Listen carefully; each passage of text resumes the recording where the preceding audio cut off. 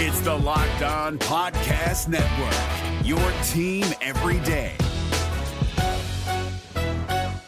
Kyle Krabs here, host of Locked On NFL Scouting. Join Joe Marino and me every day as we provide position-by-position analysis of the upcoming NFL Draft. Check out the Locked On NFL Scouting podcast with the Draft Dudes on YouTube or wherever you listen to your favorite podcasts. Locked On Podcast Network and Odyssey present Locked On Today. The Dolphins have hired Mike McDaniel to be their head coach. We get an Olympic update from Beijing. And could a Ben Simmons for James Harden trade actually work? I'm Peter Bukowski, starting your day with the stories you need to know and biggest debates in sports. You're Locked On Today. Searching all major sports. Found. Let's start with the biggest story. The Miami Dolphins have tabbed their next coach, San Francisco 49ers offensive coordinator Mike McDaniel, joining me now to talk about it from Locked On Dolphins. Kyle Krabs. And Kyle, why was Mike McDaniel the right guy in this moment for the Dolphins? Yeah, I think one of the big appeals for this head coaching hire for Miami is the previous regime led by Brian Flores really struggled with offensive coaching and stability and getting the offensive line stable, and a lot of terminology and ideology changes over each of those 3 seasons. And the Mike McDaniel hire allows them to tap into an offensive system that has had a lot of success in creating productive quarterback play by playing complementary football. And that's something the Dolphins really haven't been able to do. And, of course, with a top five pick spent on a quarterback in the 2020 NFL Draft, and one who's kind of struggling to find his footing a little bit, this hire feels like something maybe geared towards putting those bumpers and guidelines around Tua Tagovailoa so that they can get an honest assessment of just exactly where the ceiling is for him as an NFL quarterback. We know the backdrop of the situation in Miami. Brian Flores out with what he called a misalignment of understanding is what it seems like. And now he is suing the NFL for discriminatory hiring practices. So that is going to loom over all of this. What is the case for Mike McDaniel, just flat out as a better coach and a better person now to guide this team than Brian Flores was? Yeah, I think it's really interesting because the Dolphins, when they hired Coach Flores, they were obviously going all the way back to square one, or technically square zero, because they tore the whole thing down. And they spent 3 years kind of addressing the roster, and you feel as though there's a strong nucleus of defensive talent that exists, and there's some reports that the team may be pursuing Vic Fangio to step into a defensive coordinator role. There is some interest, according to reports, in maintaining the defensive staff that's in place. So McDaniel looking to catapult the other side of the football. And when you refer to that split with Coach Flores, one of the words that the Dolphins used upon the decision to let Coach Flores go was relationships. And you listen to a Mike McDaniel press conference, and he talks a lot about collaboration and communication, and some of the reviews that he's gotten from former coaches that he's worked alongside with, whether it's Robert Saleh or Kyle Shanahan. They talk about how good of a communicator he is, and the Dolphins do want to have a collaborative process. General Manager Chris Grier was retained from the previous regime, and he has a very extensive track record of kind of working with his head coaches to adopt his team-building ideologies to fit what his coach wants. So that feels like the thought process, and how that materializes, of course, is a little bit of an unknown because this is a very young coach. He's been in the league 15 years, but he's a very young coach, and he has no head coaching experience. Thanks for making Locked On Today your first listen of the day. The Olympic Games are underway, and there's a big hockey matchup between Canada and the U.S. on the horizon. We go to Beijing coming up. If you're looking for the most comprehensive NFL draft coverage this offseason, look no further than the Locked On NFL Scouting Podcast. Join the Draft Dudes, Kyle Krabs and Joe Marino, as they go position by position through the NFL free agent class and into the star-studded crop of college stars who will be selected in the 2024 NFL Draft. If you want to know who your favorite NFL team should be adding to its roster, you need to check out Locked On NFL Scouting, available on YouTube and wherever you get your podcasts. Part of the Locked On Podcast Network, your team every day. Now, here's what you need to be locked on today. The Cleveland Cavaliers have acquired Caris LeVert. The rebuild has begun in Indiana. The Pacers make their first of potentially many trades in the trade deadline season, sending Caris LeVert to the Cavaliers per Adrian Wojnarowski of ESPN. They will also send the Cavs a late second rounder in the upcoming draft. In exchange, they get the Cavs' first-round pick, a high second-round pick from the Houston Rockets, and a 2027 second-rounder from the Jazz. Ricky Rubio also going to the Pacers as the salary matching in this trade, though he likely will not play for the Pacers this season. Who knows what his future is? That doesn't matter. The Pacers did this for draft picks. They trade LeVert away. Now they can play Chris Duarte more minutes. Now they can play rookie Dwayne Washington more minutes. They can, in general, just get a younger team out there in their guard rotation while also adding a first-round pick and one of the best second-round picks in the draft. They now have 3 of the top 35-ish picks in the draft, depending on where that Houston second-rounder ends up. So Pacers clearly looking towards the future with this move, and also tips they could be looking to move other vets for draft picks. Luka Doncic acquired a triple-double and wasn't even the main reason for the Mavs' win over the Hawks. The Dallas Mavericks get a win against the Atlanta Hawks. Nick Angster from the Locked On Mavericks podcast here. The Dallas Mavericks overcame a bunch of stuff in this game. Kristaps Porzingis still out. Tim Hardaway Jr. still out. Luka Doncic picked up his 5th foul in the first minute of the third quarter and sat out the rest of the way. Jalen Brunson picked up his 5th foul with about 6 minutes left in the third quarter and sat out the rest of the way in that third. And Jason Kidd decided not to challenge it. He decided to just continue with the guys he had out there, and those guys showed up big. The Dallas Mavericks came up huge in a win against the Atlanta Hawks. Their defense really stepped up in the third quarter. The Hawks could not come up with any big plays or big runs to be able to take hold of this game. Trey Burke also picked up 5 fouls. The Mavericks point guards all picking up fouls in this one, but the Mavericks get a much-needed win against the Atlanta Hawks. They continue to prove that they can be a team that can win in a bunch of different ways, and it wouldn't be Locked On Mavs if I didn't say Reggie Bullock scored 22 points, that tied for leading scorer for the Dallas Mavericks. He was absolutely massive, hitting threes for the Mavs. The Pacers doubled down with the Cavaliers, losing to them after trading their best player to them. Pacers fall to the Cavs in Cleveland 98-85, and that does a terrible job of telling the story of this game. Pacers give up 12 points in the first quarter. They're leading comfortably at halftime. They're up 20 at one point in this game. And then they just had the most atrocious second half and fourth quarter possible. In the fourth quarter, they give up 37 points, only scored 17 to end up falling in this game. They had it until that frame. Cavs on fire from deep to close this game after a slow start for them. But for the Pacers, after trading Caris LeVert to the Cavs just before this game, got a lot from 2 guys who will be playing a lot more for them, and Chris Duarte, who had 22, and Dwayne Washington, who had 17. No other Pacer scored more than 10 points. They're about to enter rebuild mode with the trade deadline coming. A lot of struggles for a lot of key guys in this game for the blue and gold, and it just all fell apart at the end.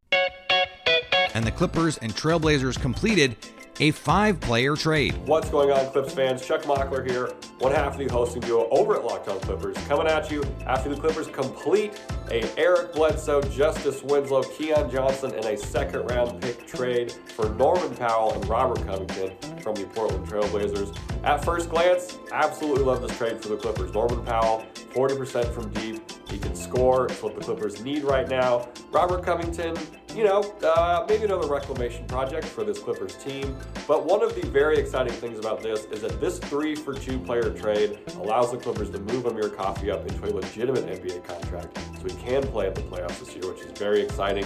Is this just the first domino in a potential, other move scenario? Who knows? All we know right now is that the Clippers got some scoring, but unfortunately lost a little bit of defense. Time will tell if this is the last move, but right now, pretty good deal for the Clips. Here's what to look for coming up on BetOnline, your number one spot for all your football action that you'll need this season.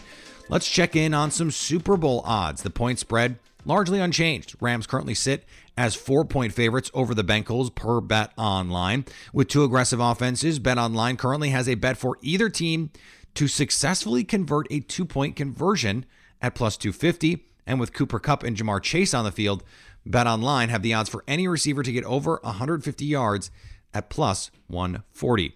For all your sports news and scores, BetOnline has you covered. BetOnline, where the game starts. Here is another story you need to know. The U.S. women's hockey team defeated Switzerland in a beatdown, 8-0 on Sunday. And now a matchup with our cross-border rivals, Canada, looms in Beijing. Locked On's own Erica Ayala. And Erica, this is the matchup that we have been waiting for in women's hockey. What is going to be the key to this game? Well, both teams are really finding their stride. Obviously, Hockey Canada coming in hot offensively, but this is an important tournament for them. They did not like how they competed in Pyeongchang and felt that they really needed to kind of do some soul searching and have done so. So this is a residual effect of them really taking some time to really just come together as a team, and they're playing free is the word that I've been using. That being said, both teams are looking good to advance to the next round. So this is just a good, fun rivalry game. That being said, these two teams play for pride at every level when they compete against each other. So we're expecting a good one. So even though this is not the one that is for all the proverbial marbles, it does still have some significance, of course. There is also this looming issue. Brianna Decker had a serious leg injury, and she, we assume, is going to be out for quite a while. What does that do to where you think this women's hockey team can be in terms of their ceiling? Well, it was a terrible injury. If you talk to the players, as I did right after the game, I mean, they were shaken up. I think Amanda Kessel just called it like, it was a gruesome thing to witness. And Abby Rock, coming back from a ankle injury herself, really kind of was shaken up for a different way. She'd been there, and you hate to see a teammate doing that or leaving a game that way, I should say. Also, Decker is their top center, and at IIHF, like Hillary Knight, made some USA history and is an assist leader for USA in that tournament. So that's a lot of points that you're potentially leaving off the board as you get ready to face Canada in the prelims and you're looking to advance. But Abby Rock and a few other players have switched their lines and even their position. So we'll see how the U.S. does. The storyline, though, coming in is that the United States, unlike Canada, did not prepare with any alternates. That's not something that we see in the hockey tournament very often, but it was something that was an option. We have heard from USA that option and that window is still open, though it is rapidly closing. We haven't got a report as of now if they will bring anyone over, but we do know that Decker is out for the remainder of the Olympic tournament. Coming up, Ben Simmons for James Harden. Could it actually happen? We discuss next. If you're looking for the most comprehensive NFL draft coverage this offseason, look no further than the Locked On NFL Scouting Podcast. Join the draft dudes, Kyle Krabs and Joe Marino, as they go position by position through the NFL free agent class and into the star-studded crop of college stars who will be selected in the 2024 NFL Draft. If you want to know who your favorite NFL team should be adding to its roster, you need to check out Locked On NFL Scouting, available on YouTube and wherever you get your podcasts. Part of the Locked On Podcast Network, your team every day. Today's episode is brought to you by Built Bar. This is the time of year that I've pretty much given up on my New Year's resolutions. You might be like me, but I am trying to eat better. And Built Bar is making it easier to do. Have you tried the puffs? If you haven't, you're missing out. I tried them. They are spectacular. They have protein-infused marshmallow. I mean, what else do I need to even say? Fluffy, marshmallowy, and of course covered in 100% chocolate. But they are healthy. They are low in calorie, low in net carbs, low in sugar, high in protein, high in fiber. They are the perfect food, basically. I mean, let's just be honest. You want something that's healthy, that tastes delicious. That's it. That's what Built Bar is. Go to Built.com and scroll down to the macros chart. You'll be blown away, absolutely blown away by what you'll find in these bars considering the way that they taste. And right now, when you go to Built.com, you can use the promo code LOCKS15 to get 15% off at Built.com. Agree or disagree? This is the cue of the day. A Ben Simmons trade may be alive after all. Multiple reports coming out over the last few days that the Philadelphia 76ers plan to engage the Brooklyn Nets in a James Harden trade, and that deal could have some legs. Joining me now from Locked On Nets, Doug Norrie. Doug, why now for Brooklyn? Why make a move like this? Well, it's funny because it's like not totally clear at this point what it's like sort of a hot take arms race that's going on in Nets and Phillies world between Woj and Shams and what the truth is. I will say before I get to the functionality around the trade, which I think there is something to be said around that. Steve Nash did come out pregame and was asked pretty straightforward, is there a trade happening here? And he said no. And there was no real middle ground on it. He's like, he's not getting traded. That's it. And that seemed to shift the tone a little bit. That being said, I will say like February 10th is when you'll know for sure. Cause this stuff always is open to trade. Cause then Kyrie says something else and it's not totally clear and whatever. So I mean, we could talk about what like a functional trade would look like and why the Nets would even entertain it, but I think it is worth throwing out there that Nash at least try to douse a little bit of the fire around it right now, probably just because he needs to, keep the team together if it doesn't happen. We understand why Philadelphia would want to do this. They have a star player who is not playing basketball and does not want to be there. And there have been these burbling reports about James Harden, his future in Brooklyn. Maybe he doesn't want to live there. It's too cold, among some strange things. Not that Philly is any warmer, so I don't get that one. I was gonna say, Philly's not exactly Key West. It's just. It was one of many things that has been put out there from a basketball standpoint. Let's say a trade like this does happen. What would the appeal be from the Brooklyn side of getting Ben Simmons? Okay, so if I'm trying to put a little, a good spin on this, because I will say for starters, I think it would be a disaster for them to trade Harden. Like I think that them trading Harden would be, you are still selling low, getting something back here. So I got to couch that first.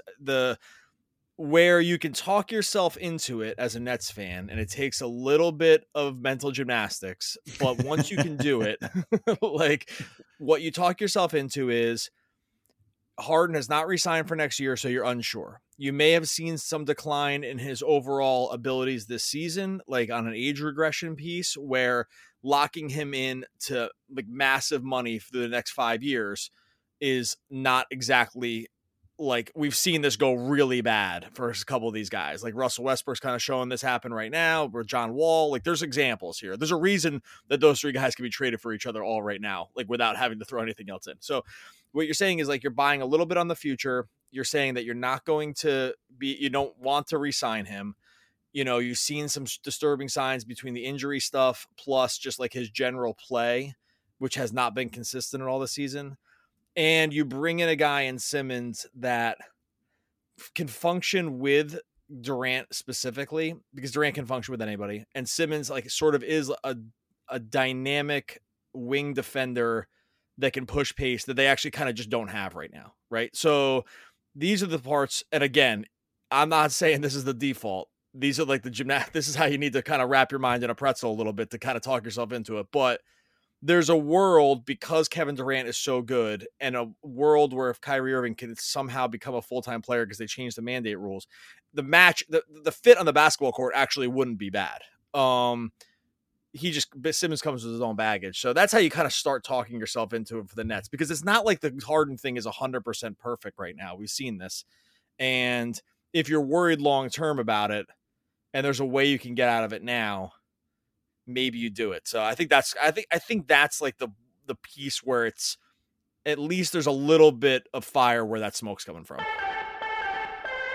And finally, half a baseball card can change someone's life.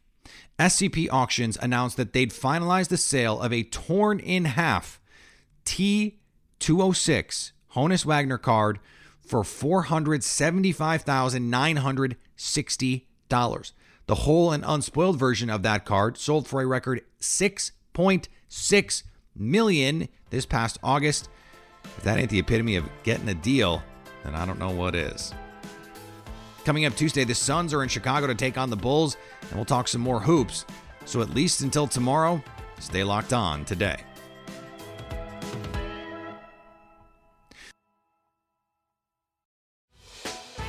Hey, Prime members, you can listen to this Locked On podcast ad-free on Amazon Music. Download the Amazon Music app today.